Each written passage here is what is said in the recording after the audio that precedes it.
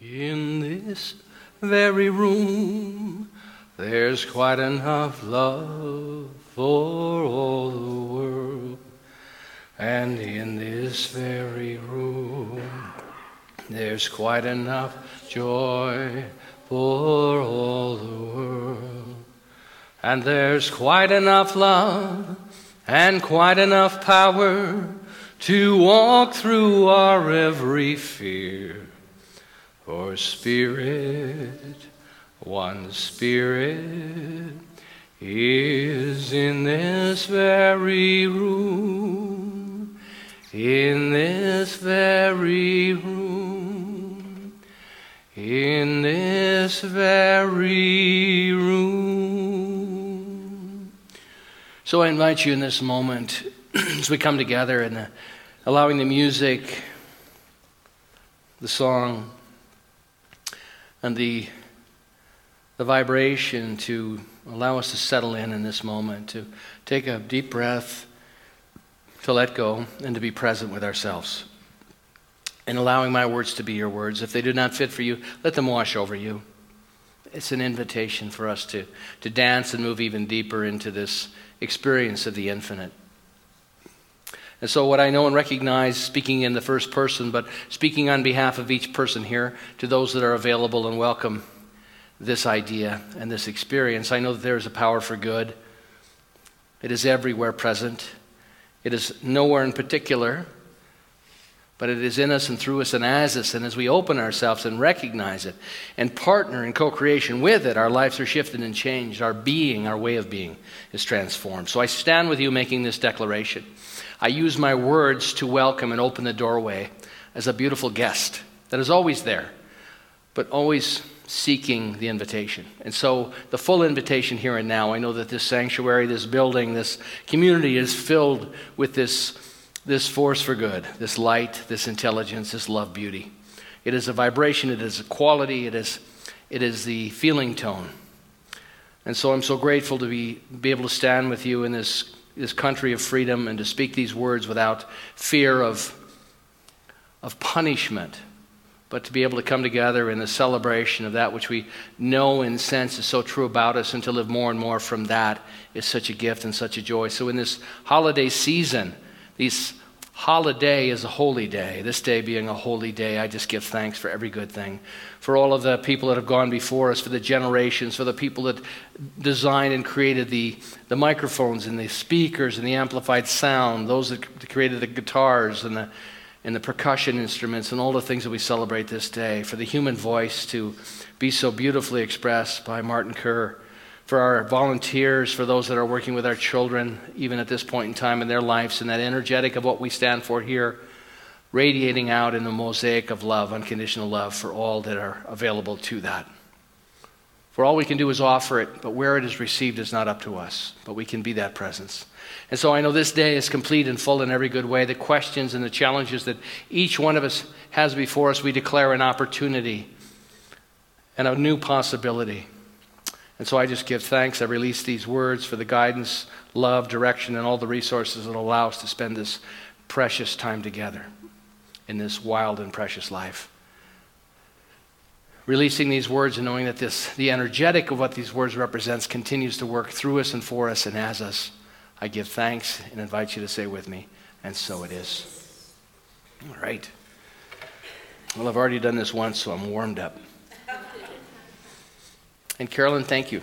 Doing a great job. Carolyn Collin, who just was presided today, did a great job. Let's give Carolyn a hand. Thank you.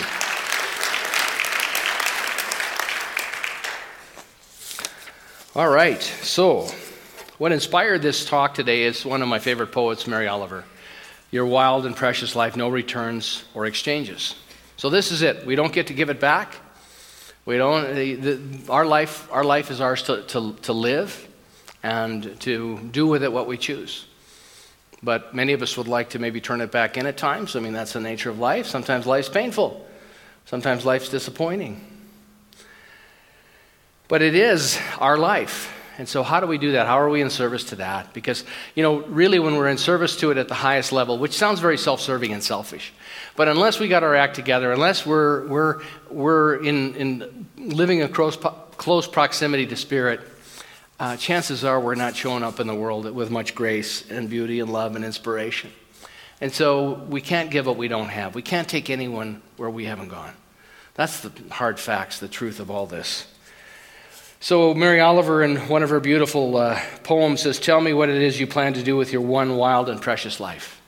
What is it you plan to do? She's got a beautiful poem I was going to share with you today, and I took it out because I knew I wouldn't have time, and I wanted to honor your schedules. But she's got such beautiful poetry. There's a picture of Mary. And she lives, it's interesting, I didn't know this, but she lives in the United States, she lives in Connecticut, and in that area where she lives, most of the poet laureates that have been honored by the United States have come from that area. So I don't know if it's in the water, the influences, but isn't it interesting? I mean, that's the environment that Dr. Holmes came out of too. He was born in Maine. And so I think there's something good to be said about living in a little brisker climate, you know? It's like going to Hawaii. Anybody here been to Hawaii? It's like after 2 weeks, I can't even talk anymore. It's like, hey, this is great. But so whatever it is, but here she is, and she's still doing her poetry, beautiful stuff. And of course, our conversations this month have been inspired by this beautiful book, Wherever You Go, There You Are, by Jon Kabat-Zinn, who's done amazing things. And I'm going to use some of that today to kind of weave a mosaic of narrative that I think has value. And it's always my honor and delight and privilege to be able to do that. So two of the quotes that come out of Jon Kabat-Zinn's book are the path, working with yourself with what is happening here and now. So this is it. This is life. This is all we got. We can't, and where we go from here is up to us. It's either a crisis or a celebration or something in between. And the second one is the secret of all great masters. And the quote is the precision and openness and intelligence of the present moment. Here's a picture. I want to share a story with you because I think it's a great illustration. I love Anne Lamott. I don't know if anybody's ever read any of Anne Lamott's stuff, but she's a wonderful writer. There's a picture here I want to show you. There she is with Oprah. Anne's 60 years old now. She's written some great books. And she writes in a very matter-of-fact and sort of very apparent and vulnerable narrative in her books and of her real life. She's an amazing woman. She lives in the San Francisco Bay Area. This book is called Small Victories, Spotting Improbable Moments of Grace. And so I'm going to do my best to read a bit of it to you, but also make it interesting because I don't know about you, but I don't like being read to, unless it's a 5-year-old that's learning how to read. But in the last chapter of the book is called Pirates. And so it's her story of an everyday experience that is a transformative experience for her. And she begins talking about November and talking about what a kind of dark month November can be, even in the San Francisco Bay Area. Jack London said the coldest winter he ever spent was a summer he spent in San Francisco because it can be really cold there right on the coast. So she says, this year, a month ago, all the forces of darkness were unleashed. 2 young friends were very ill. My dog was diagnosed with cancer. The details of a recent massacre in Syria came to light. 2 people I love most in the world were in obscene legal marathons. One of them was in dire psychiatric shape. They left me upset messages for me. Their problems tore me apart, but there was not much I could do. I am a recovering higher power. And she talks about that in a lot of her writings. She works a 12-step program, and so she references the higher power a lot in her writings. She said, I am a recovering higher power. I deeply want to fix and rescue everyone, but I can't. Anybody here feel like that at times? Or just, Anne, yeah, don't we want to rescue everybody? We want to be the catcher in the rye, don't we? Have you ever read that book? Where he just wants to be he wants to be out in the field where all the little kids are running off the cliff, and he wants to catch them. That's all he wants to do. He wants to save somebody. I have to believe that a real higher power is struggling with this as much as we are. But horribly, if healing and care are to get done, it will be love working through us. I mean, that's the message of all the great teachers. It's love working through us. Dr. Holmes, our founder, said that God can only do for us what God can do through us. And so, in our current condition, let me back up. I believe that a real higher power is struggling in this as much as we are. But horribly, if healing and care are to get done, it will be love working through us.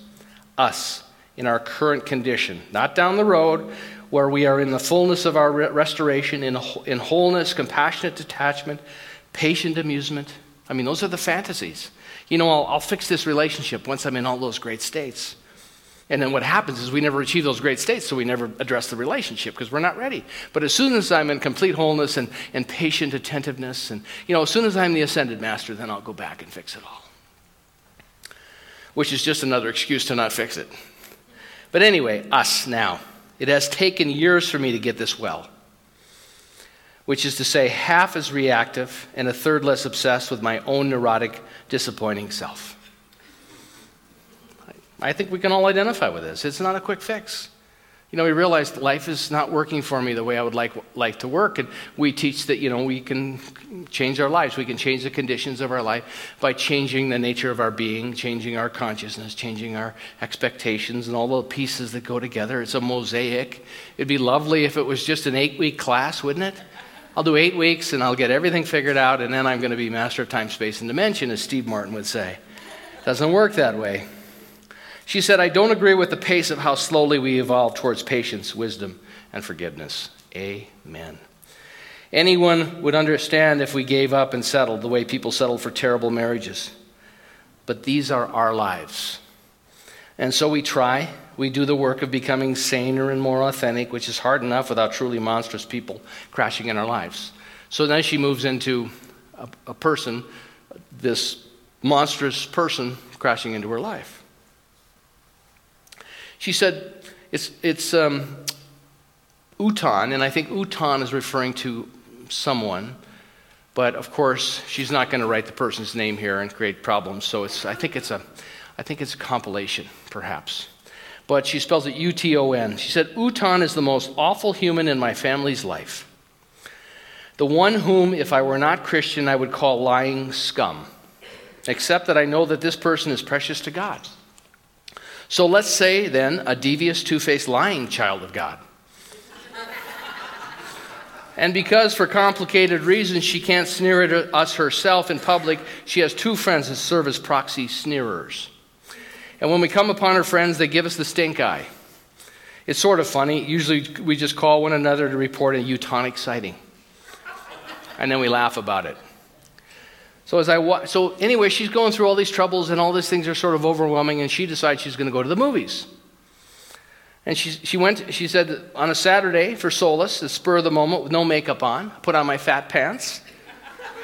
I hadn't eaten, as my favorite meal on earth is popcorn and a salted caramel chocolate bar. And as I planned to treat myself, sometimes, as is true for the Coneheads, only consuming mass quantities will do. As I walked from my car to the theater, I saw two things. One, a long line, which made my heart sink. But at the end of the line was a tall man who looked just like my younger brother. And the man miraculously turned out to be my younger brother with his wife. They were going to the movie I'd already seen, so I fell in line with them. And then they hugged and greeted one another and talked about the synchronicities of all of it. Anyway, so she's standing in line, and all of a sudden this voice rings out from behind her, and it says, "Hello, Anne Lamont," because she's quite well known, especially in the Bay Area. She said, I turned to see who it was and saw Utan's best friend. Way behind us, she's a buxomy, brassy blonde with teeth like a pirate. Named Tammy. She is the only sober alcoholic in our local community who makes my skin crawl. And she called out, "Wow, everybody, it's authoress Anne Lamont." And so she's a bit embarrassed and doesn't really want to be, pointed out. But anyway, her brother, sensing her uneasiness, puts his hand on her shoulder. It's okay. And all of a sudden, a friend of Tammy's, who's way up in front of them, not in the back where Tammy is, says, "Tammy!" The man, long time no see. So Tammy walks up and gives the man a hug and then decides to stand in line there. And all of the people that came with Tammy also go up and stand in line now. And so Anne's getting a little annoyed because she's in line. She has paid, it's like sitting at a green light and waiting to make a left turn. You've paid. Well, you've waited patiently. And then some guy rushes through when the light goes red and you're sitting in the middle of the internet. I paid for my green with my patience. So anyway, so she's upset. She said she called out his name and then came forward to hug him 10 feet ahead of us. And I could see the cross she wears around her neck. She beamed at me. And then the friends she'd been in line with came up and hugged him too. They all decided to stay there. They are now many, many spots closer to the ticket counter. I smiled, trying to shake it off and be a good sport. For people like me, the fight or flight instinct comes out in the desperate desire to fix. Please people, and create harmony. My rage usually goes underground and then pops up like a caterpillar. Anyway, she says, and things got worse. The people still behind us collectively decided that now there were two lines. So the two lines started getting bigger and bigger that Tammy had created. She said, I turned to the people now racing to be in Tammy's line and said, there's just one line, folks, just one line. Although clearly now there were two, the real line and the new rogue line. And I said to the second line, come on, you guys. It's really not fair. We've been here waiting. I threw my hands up good-naturedly. Please get back in line. But they liked their line. They weren't stupid. Tammy, the leader of the rebel force, is now ahead of us. Nearly to the doorway, opened her eyes wide and said, I think we're making Anne Lamont unhappy. Ooh. Yeah, it gets better, too. A lot of people laughed. I prayed, help me. And looked at the ground. And now the lines merged at the door and people were taking polite turns. You go, I go. You go, I go. I was all but pawing at the ground, snorting through my bull nostrils. My brother and sister-in-law were whispering encouragement as if I were in labor. I mean, isn't this true? This is life. This is how life comes at us. You know, we're going to get up and I'm going to live the Christ-like life today, the Buddha nature. And then we get in line at the movies.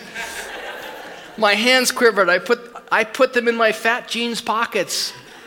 I calmed myself the best way I could, asking my brother, did any of you by chance bring a spear? He frisked himself, shook his head apologetically, and I asked my sister-in-law, do you have a flask of acid in your purse? She rummaged around, produced and proffered 2 packets of moist towelettes. Maybe hoping I could wash my hands of the whole matter, I accepted them. The world is so wrong, and it's a horrible feeling.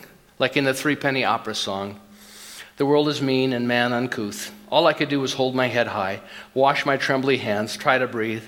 I know enough at 60 to believe that whoever said never to fight with dragons, because to them we are crunchy and delicious. So I washed my hands with one towelette, put the other one in my pocket, smelled my lemony hands. Good smells bring such primitive comfort. And I somehow held my own until more people moved to Tammy's line. And I accidentally said, it's not fair. No, my son would later say, mortified, and I told him the story. You didn't really. Yes, I did. Everyone in front of us turned to stare as if I were wearing my Miles Standish costume. Tammy stepped through the lobby door before wailing to her posse. It's not fair. Ooh. Tears sprang to my eyes. My brother and his wife surrounded me like white blood cells and offered to drive me home. The crowd moved us through the door. Even when we got inside, a couple of people in the lobby turned around to see my weepy, authoress self. I felt like so much of my childhood, those times when you felt like you were on a ferry dock and the boat with the happy people was pulling away. On the rock face of loneliness, I laid my money down on the ticket counter.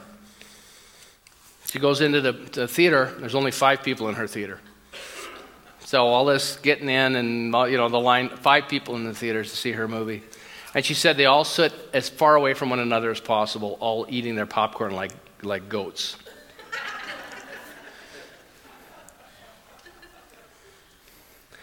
So she said, I'm sitting there and I'm wondering why we even were at this unhappy indie movie. What do I have in common with police and gang members? Shh, shh, shh.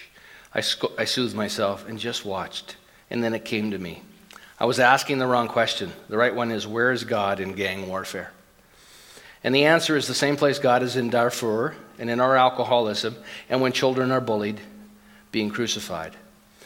I tried to concentrate on the movie but kept hearing Tammy mock me and the laughter of people in line. The memory was primitive, biblical. She was the serpent going, come on, this is an easier way to do it. It was her animal. We all grew out of gills, tails, and sharp teeth, but the animal we grew out of is still in there. It's usually layered over inside the armature of civility, of being presentable. The animal can be the lottery. It can be juicy, rich, with pure raw life and a fierce vigor. so we aren't cut off from the instinct. It can be dogs running, a monarch butterfly, a whale. It can be Coco, the gorilla, who told her teachers in sign language that she was a fine gorilla animal. So she decided in the darkness of the theater to shoot the moon, to find Tammy after the movie and say she was sorry. Who knows, maybe those two rogue leaders, Gandhi and Jesus, were right. A loving response changes the people who would beat the crap out of you, including yourself, of course.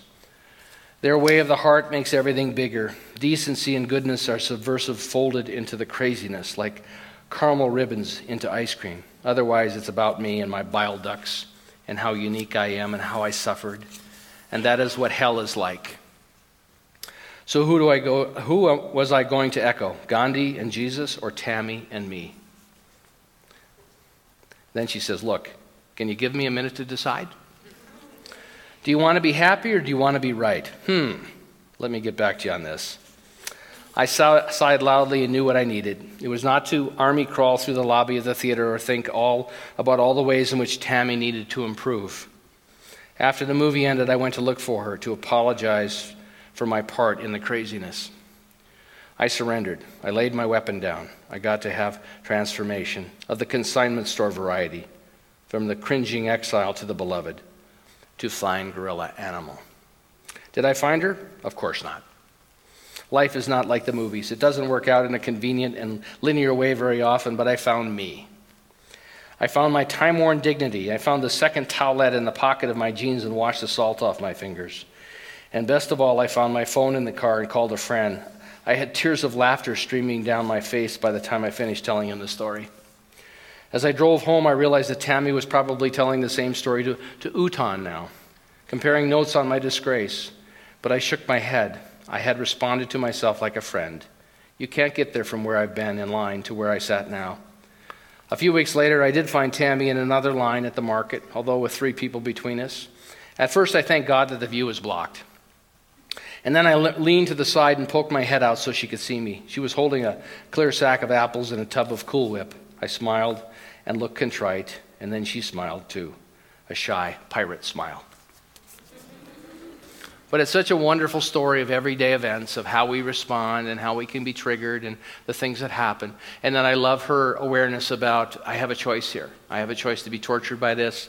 I have a choice to, create the whole scenario around it, or to surrender it and put it down, and to take on a different perspective of it. And I think it's such a simple everyday experience, but it is so profound, and it's such a beautiful conveyance and articulation of the human condition. So here's a quote from Anne that I want to share with you. She says, "You can safely assume you've created God in your own image when it turns out that God hates all the same people that you do." So in John Kabat-Zinn's book, Wherever You Go, There You Are, the book is full of these beautiful little practices, and they're very short little blogs in the sense of different practices. So if you don't have the book at some point in time, it might be worth picking up. But I picked a few that today, it's our last week with him, that I think are quite significant, and to give you a call to action. And the first one in this simple practice is early morning. Early morning is a really special time. Early morning is an opportunity for us. For me, it's very powerful. I typically get most of my good work done in the early morning. When I'm working on a Sunday sharing, it's the early morning that's the most productive and rich for me. Henry David Thoreau, who wrote Walden Pond, which is one of the early transcendentalist authors, he spent 2 years, 2 months, and 2 days at Walden Pond. He wanted to live close to nature. It was an experiment, and he wrote about it.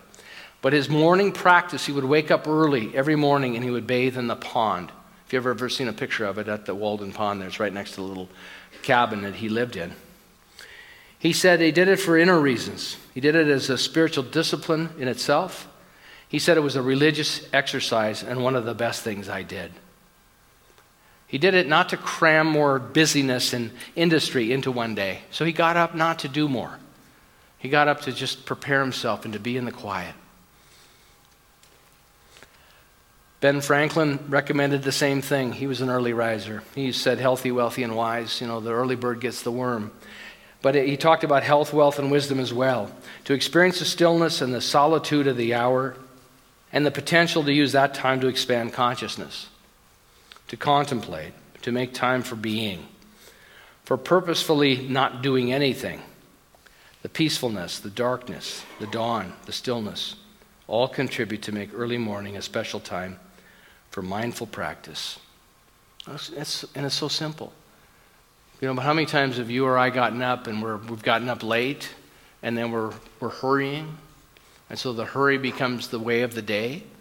Getting the things done, achieving and accomplishing, or getting up at the last minute. If I give myself 3 minutes to get my clothes on and grab something on the way out the door, I'll have plenty of time for the day. But talk about the spaciousness of early morning practice. It gives us a head start on the day, a foundation in mindfulness and in inner peacefulness. It makes sense. Your doing will follow out of your being. And we know that. We just know that. I find that a time like this, this time of year, it can be very demanding because there's so much to do. There's so many things going on Christmas time, and we find it here. Within the community, things change. We do our Christmas service and all that, and there's a lot of energy that can be expended in a time like this. And when we start out the day with a sense of beingness, there can be a beautiful way of doing that is influenced by that beingness, but a powerful, simple practice. I guarantee you, if you did that for 66 days, they figure that's the average now. Remember, there used to be 21 days for a habit? Now they know that it's somewhere between, 21 and 129. So they figure about 66 days of a practice. If you got up every morning early and gave yourself some time for 15 minutes just to sit and to listen and pay attention to what's going on, I guarantee you your life would be transformed in incredible ways within 66 days. Maybe a little longer, maybe a little shorter. The next idea that he talks about, and the one I selected today, because there's a lot of them in this book, is called direct contact. For me, most of you know that Laura and I have new grandchildren in our lives. And so direct contact is this idea of that when we see, especially we get to see our granddaughter every week or two, not every day, but it's interesting to watch when we see her that so many things have changed. There's different synapses firing, there's different things. It's just the whole evolution of it is quite fascinating. And so direct contact is going into some things, and such a great example of when we go into the familiar, because each day is new. This is a new day today. We haven't done this. Yeah, we have the same chairs and we have the same, but this is a new day. And when we're fully present in direct contact with one another, then everything takes on a newness, a freshness.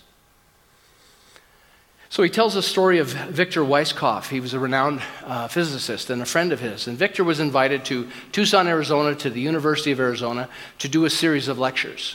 And he was very excited because in Tucson, Arizona, at the University of Arizona, they have a telescope, and it's very powerful. It's called Kitts Peak. And so it's a world-renowned telescope. They've taken a lot of amazing pictures. And so he said, well, this is great. I'm looking forward to this. And would you please schedule a time when I can go up and look through the telescope? And the response was, well, we're not going to be able to do that because it's already scheduled. There's a lot of research going on. It's been scheduled for months, and there's no way that we can create a space for you to do that. And he said, well, then I just want to let you know that I won't be coming to do this series of lectures. So they called him back the next day and said, you know what? We found a space where you can go up and look through that telescope. And so he went. It was a beautiful, clear day that he describes in the book. And he got to look at Saturn, and he got to look at the Milky Way, and he got to look at galaxies and stars. He had his whole list of things he wanted to see. And he said it was amazing to see it firsthand. But he noticed while he was looking that there were a number of people that kept coming in, men and women that kept coming in the room. And while he was looking at his notes to see where to turn the telescopes, the others were looking through the telescope. And he said, who are these people? He wasn't upset by it, but he was just curious why people were there with him doing the same thing. He said, oh, these are our researchers that work here full time. And they've never had access to the telescope. But we thought as long as we're making time for you, we might as well invite them to have the experience. And he said it was remarkable that here are people that have dedicated their lives to this endeavor, and they've never had access to the telescope. And he said as he left there, he'd hoped that this encounter made them realize the importance of such direct contact. But isn't it fascinating that, and so when we have that direct contact, and I would say the spiritual practice is one of connection and conveyance. It's not enough to simply have the experience, then how do we convey that experience? To have the experience, like Michael Singer said, he just wanted to meditate from the surrender experiment. He just wanted to meditate in the woods and do yoga. But what happened as he did that is the opportunities for him to live his life became richer and fuller. So direct experience. Then the third one is there anything else you would like to tell me? And so in this, he said that he did a study. They were training doctors, and we have a young resident in our family. So it's near and dear to me. But as they were training the doctors, they would say, the last question that you ask a patient is there anything else you would like to tell me? And they decided to see how this was going because they want to, the bedside manner. They actually know that if a doctor will spend 5 minutes extra with a patient, this is a hard statistic, the percentage of them being sued for malpractice is almost non-existent. Investing 5 more minutes with connecting with somebody. And what happened was he took his mother in, John Kabat-Zinn took his mother in to see this doctor who had replaced her hip. And she was having a lot of pain. And the doctor kept looking at the x-ray and saying, well, it's a beautiful job. This is extraordinary work. It's exquisite. But never a conversation about her pain. They never acknowledged it. And so he thought, this is quite interesting. So they started filming their med students. And so the med students, they found to a person, as they would say to the patient, the last question, is there anything else you would like me to know? Would be shaking their head like this while they asked the question. Is there anything else you would like me to know? Exactly. Isn't that fascinating? So it's real. The body language is, go ahead. Was there anything you'd like me to know? No, of course not. And he talks about how important it is to be present and to be available to what might be. Part of what goes on here, part of the reason of the unraveling of this is that many times we're stuffing things. And with practitioner work, Dr. Gans Ference was here earlier, and he's a therapist. And, it's the time we spend to unravel and uncover till we finally get to that we empty the cup finally so we can see what the true challenge might be. And it takes time. It takes time. But unless we create the space for that, I was talking to somebody just before this service, and we're talking about an experience we had together years ago. And he said the same thing. He said, I know that no one can fix it for me. It's up to me to fix it. But I want to share this with you. But he said, but to have someone witness it and hold the space for us is very powerful. We can't fix anybody. We can only create the space and hold the possibility for them. I found this in some of my notes. He said, new questions are required. And so when we're going through things, is what am I being taught here? What issues in my heart are rising up so I may live in greater proximity to divine grace, trust, clarity, wisdom? Our wounds need attention. We all have them. Our wounds need attention. And a wound that goes unacknowledged and unwept is a wound that cannot be healed. And a wound you've embraced is a wound you cannot heal. Because once we embrace the wound, it becomes who we are. And you see it all the time, people identifying with their pathology rather than their brilliance. Because it's so easy to do that, because it's so popular. I'm a victim of this or this. Oh, me too. And then we get together and we talk about that. When in fact, that's part of the journey, and it's not to discount it, but it's not to stay stuck there in the wound. But once we've embraced it, you can't heal it. A wound you think you deserve is a wound you cannot heal. So when we've had experiences and we feel like God is punishing us or someone's punishing us, it's another way we stay stuck in that wound. Be your own authority is the number 4. Be your own authority. It's not be the authority. That's different. But be your own authority. Honor where you are on your path. That might be right for other people, but not for me right now. Maybe later. Or no, I don't do that. Whatever it may be. What is required to participate more fully in our own health and well-being is simply to listen more carefully and to trust what we hear, to trust the messages from our own life, from our own body and mind and feeling. This sense of participation and trust is all too frequently a missing ingredient. And I think Anne Lamont's story is an example of that. To realize I have a choice here. And so she stepped into being her own authority. How can I bring awareness and clarity to this? Because we all do. We all go off the rails at times when we see things happening that don't line up with what we think should happen. And so she was able to participate in the transformation of that within her own being. Quite beautiful. Developing such an attitude means authoring one's own life and therefore assuming some measure of authority for oneself. It requires believing in oneself. Deep down, sadly, a lot of us don't. I think a lot of people don't believe in themselves. Why would we abdicate responsibility to outside authority so much? As soon as we get so-and-so elected, life will be... I mean, look what's happened in the U.S. with the election that goes on for a year and a half, you know? There are a lot of people that believe that Donald Trump, once Donald Trump is president, which is never going to happen, but all things will change. It'll all be good. And so I think when we abdicate responsibility in our own lives, because it's just a model that I think is broken, and yet so many people buy into that. Our esteem problems stem in large part from our thinking colored by past experiences. We see only our shortcomings and blow them out of proportion. And at the same time, we take all our good qualities for granted or fail to acknowledge them at all.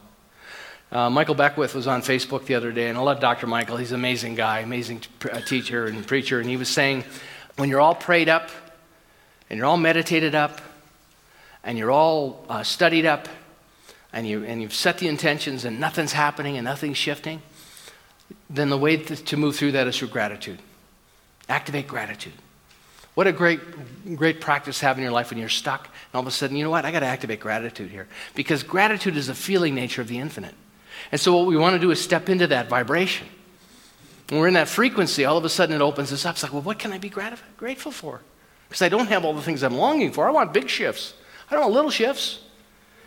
And yet, gratitude, you know, as I read on Christmas Eve, Dr. Holmes said it doesn't matter if it's a planet or a peanut. It is the same principle that creates that. But gratitude can be such a great lubricant in our own forward momentum in terms of our spiritual practice. Be your own authority. And the last one I wanted to share with you today is wherever you go, there you are. So this idea that when I move to a different environment, when there's something new happening, then it'll be better. When I get the new job, I get the new car, I get the new career, I get the new whatever it may be. As he says, the trouble with this way of seeing is that it conveniently ignores the fact that you carry your head and your heart and what you would call karma around with you. You cannot escape yourself, try as you might. And what reason, other than pure wishful thinking, would you have to suspect that things would be different or better somewhere else anyway? Wherever we go, there we are. And if we haven't dealt with it, we're just going to delay it and distract ourselves from it until we finally can. There's no running away from anything. We think our problems are outside of ourselves. And if I change location, I change circumstances, and everything will fall into place. Starting over, I'll have a new beginning. As he says, unfortunately, we carry our head and our heart and our karma with us.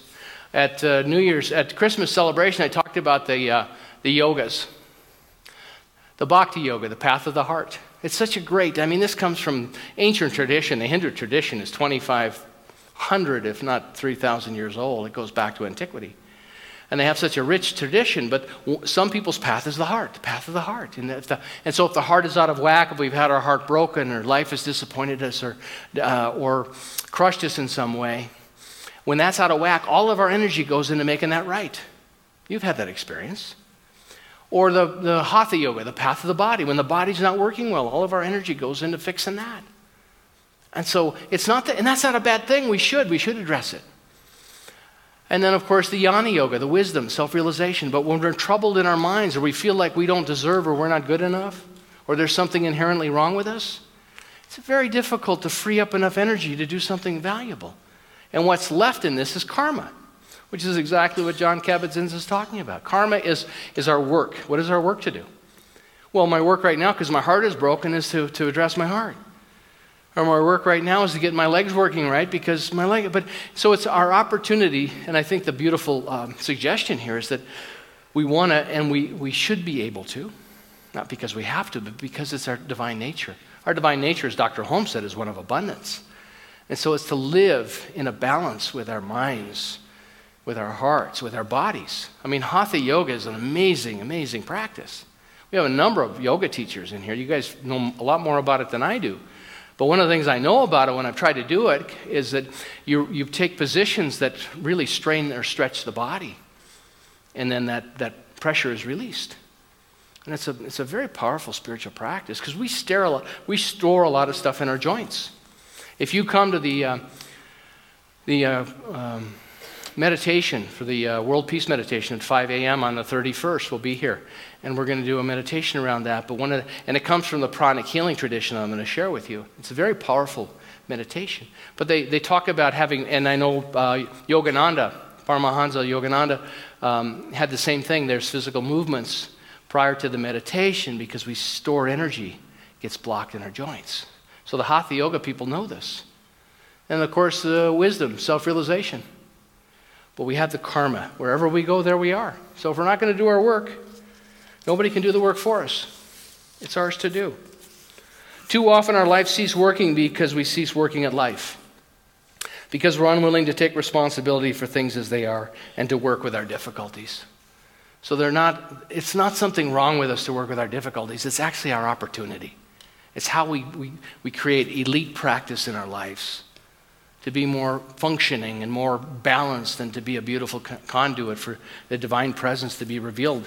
So the simple practices. What would it take for you this year if you were to just simply say, you know what, I'm going to get up 20 minutes early every day, give myself a schedule, get up and just be for contemplation, for a bit of meditation. You know that video I showed last week takes 10 minutes? 10 minutes of meditation. Don't have to be any particular faith tradition, to just sit up and be quiet and mindful, to track the breathing. Michael Singer used to use the word mu, M-U, as his mantra. Whatever it may be, live in direct contact so that things are beautiful and wonderful, fresh wherever we go. This is not last week here. This is a new time, a new opportunity, and I declare that, and I bring a vibrancy to the old environments that I'm in now, and a direct experience, direct contact. Is there anything else you'd like to tell me? So that when we're having the conversation, we're not sitting there shaking our head either way, trying to convince somebody of our position, but just being available to it. And being comfortable with somebody not agreeing with us. That's not my way. That's not my path. I need this or that. Well, good for you, because you want to be your own authority in your life. What's right for you may not be right for anyone else where you are on your journey. And to honor that. And of course, wherever you go, there you are.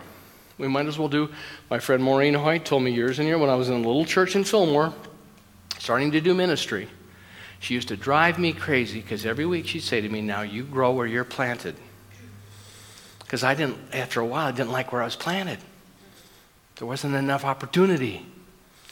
But it was a beautiful thing because actually that's what was happening. I was growing where I was planted. And there was work for me to do in that context. Wherever we are, there we are. So I think that along with you, I'm looking forward. I'm in eager anticipation of what is in store for us in 2016. Why not be in eager anticipation? Why not build an expectancy of some amazing things that are going to come into our lives? To spend that time in the early morning and listen and say, where am I guided here? What nudges are coming along? Who's showing up in my life? What opportunities to study? He talks about wherever you go, there you are, this idea that we go on a retreat. And we've had, we're looking to go into John of God, and people here have gone and walked the El Camino in Spain. And all those are beautiful things. But he said when we make that the most important thing in our lives as well, sometimes there's a tendency to delay what's available to us right now. So it's not either or, but it's both and. Don't wait to be spiritual till you're in the perfect environment, but begin that right now. So our wounds, whatever they may be, as Anne Lamont so beautifully addressed in that story I shared with you, our wounds need attention. A wound that goes unacknowledged and unwept is a wound that cannot heal. A wound that you or I have embraced is a wound you cannot heal. And a wound that you think you deserve is a wound that you cannot heal. And so I think it's time to dissolve this idea that our wounds keep us stuck. And some of these simple little practices to make ourselves available to a realization and experience of something beautiful and powerful is our opportunity. So, 2016, the best year yet, and so it is. Thanks.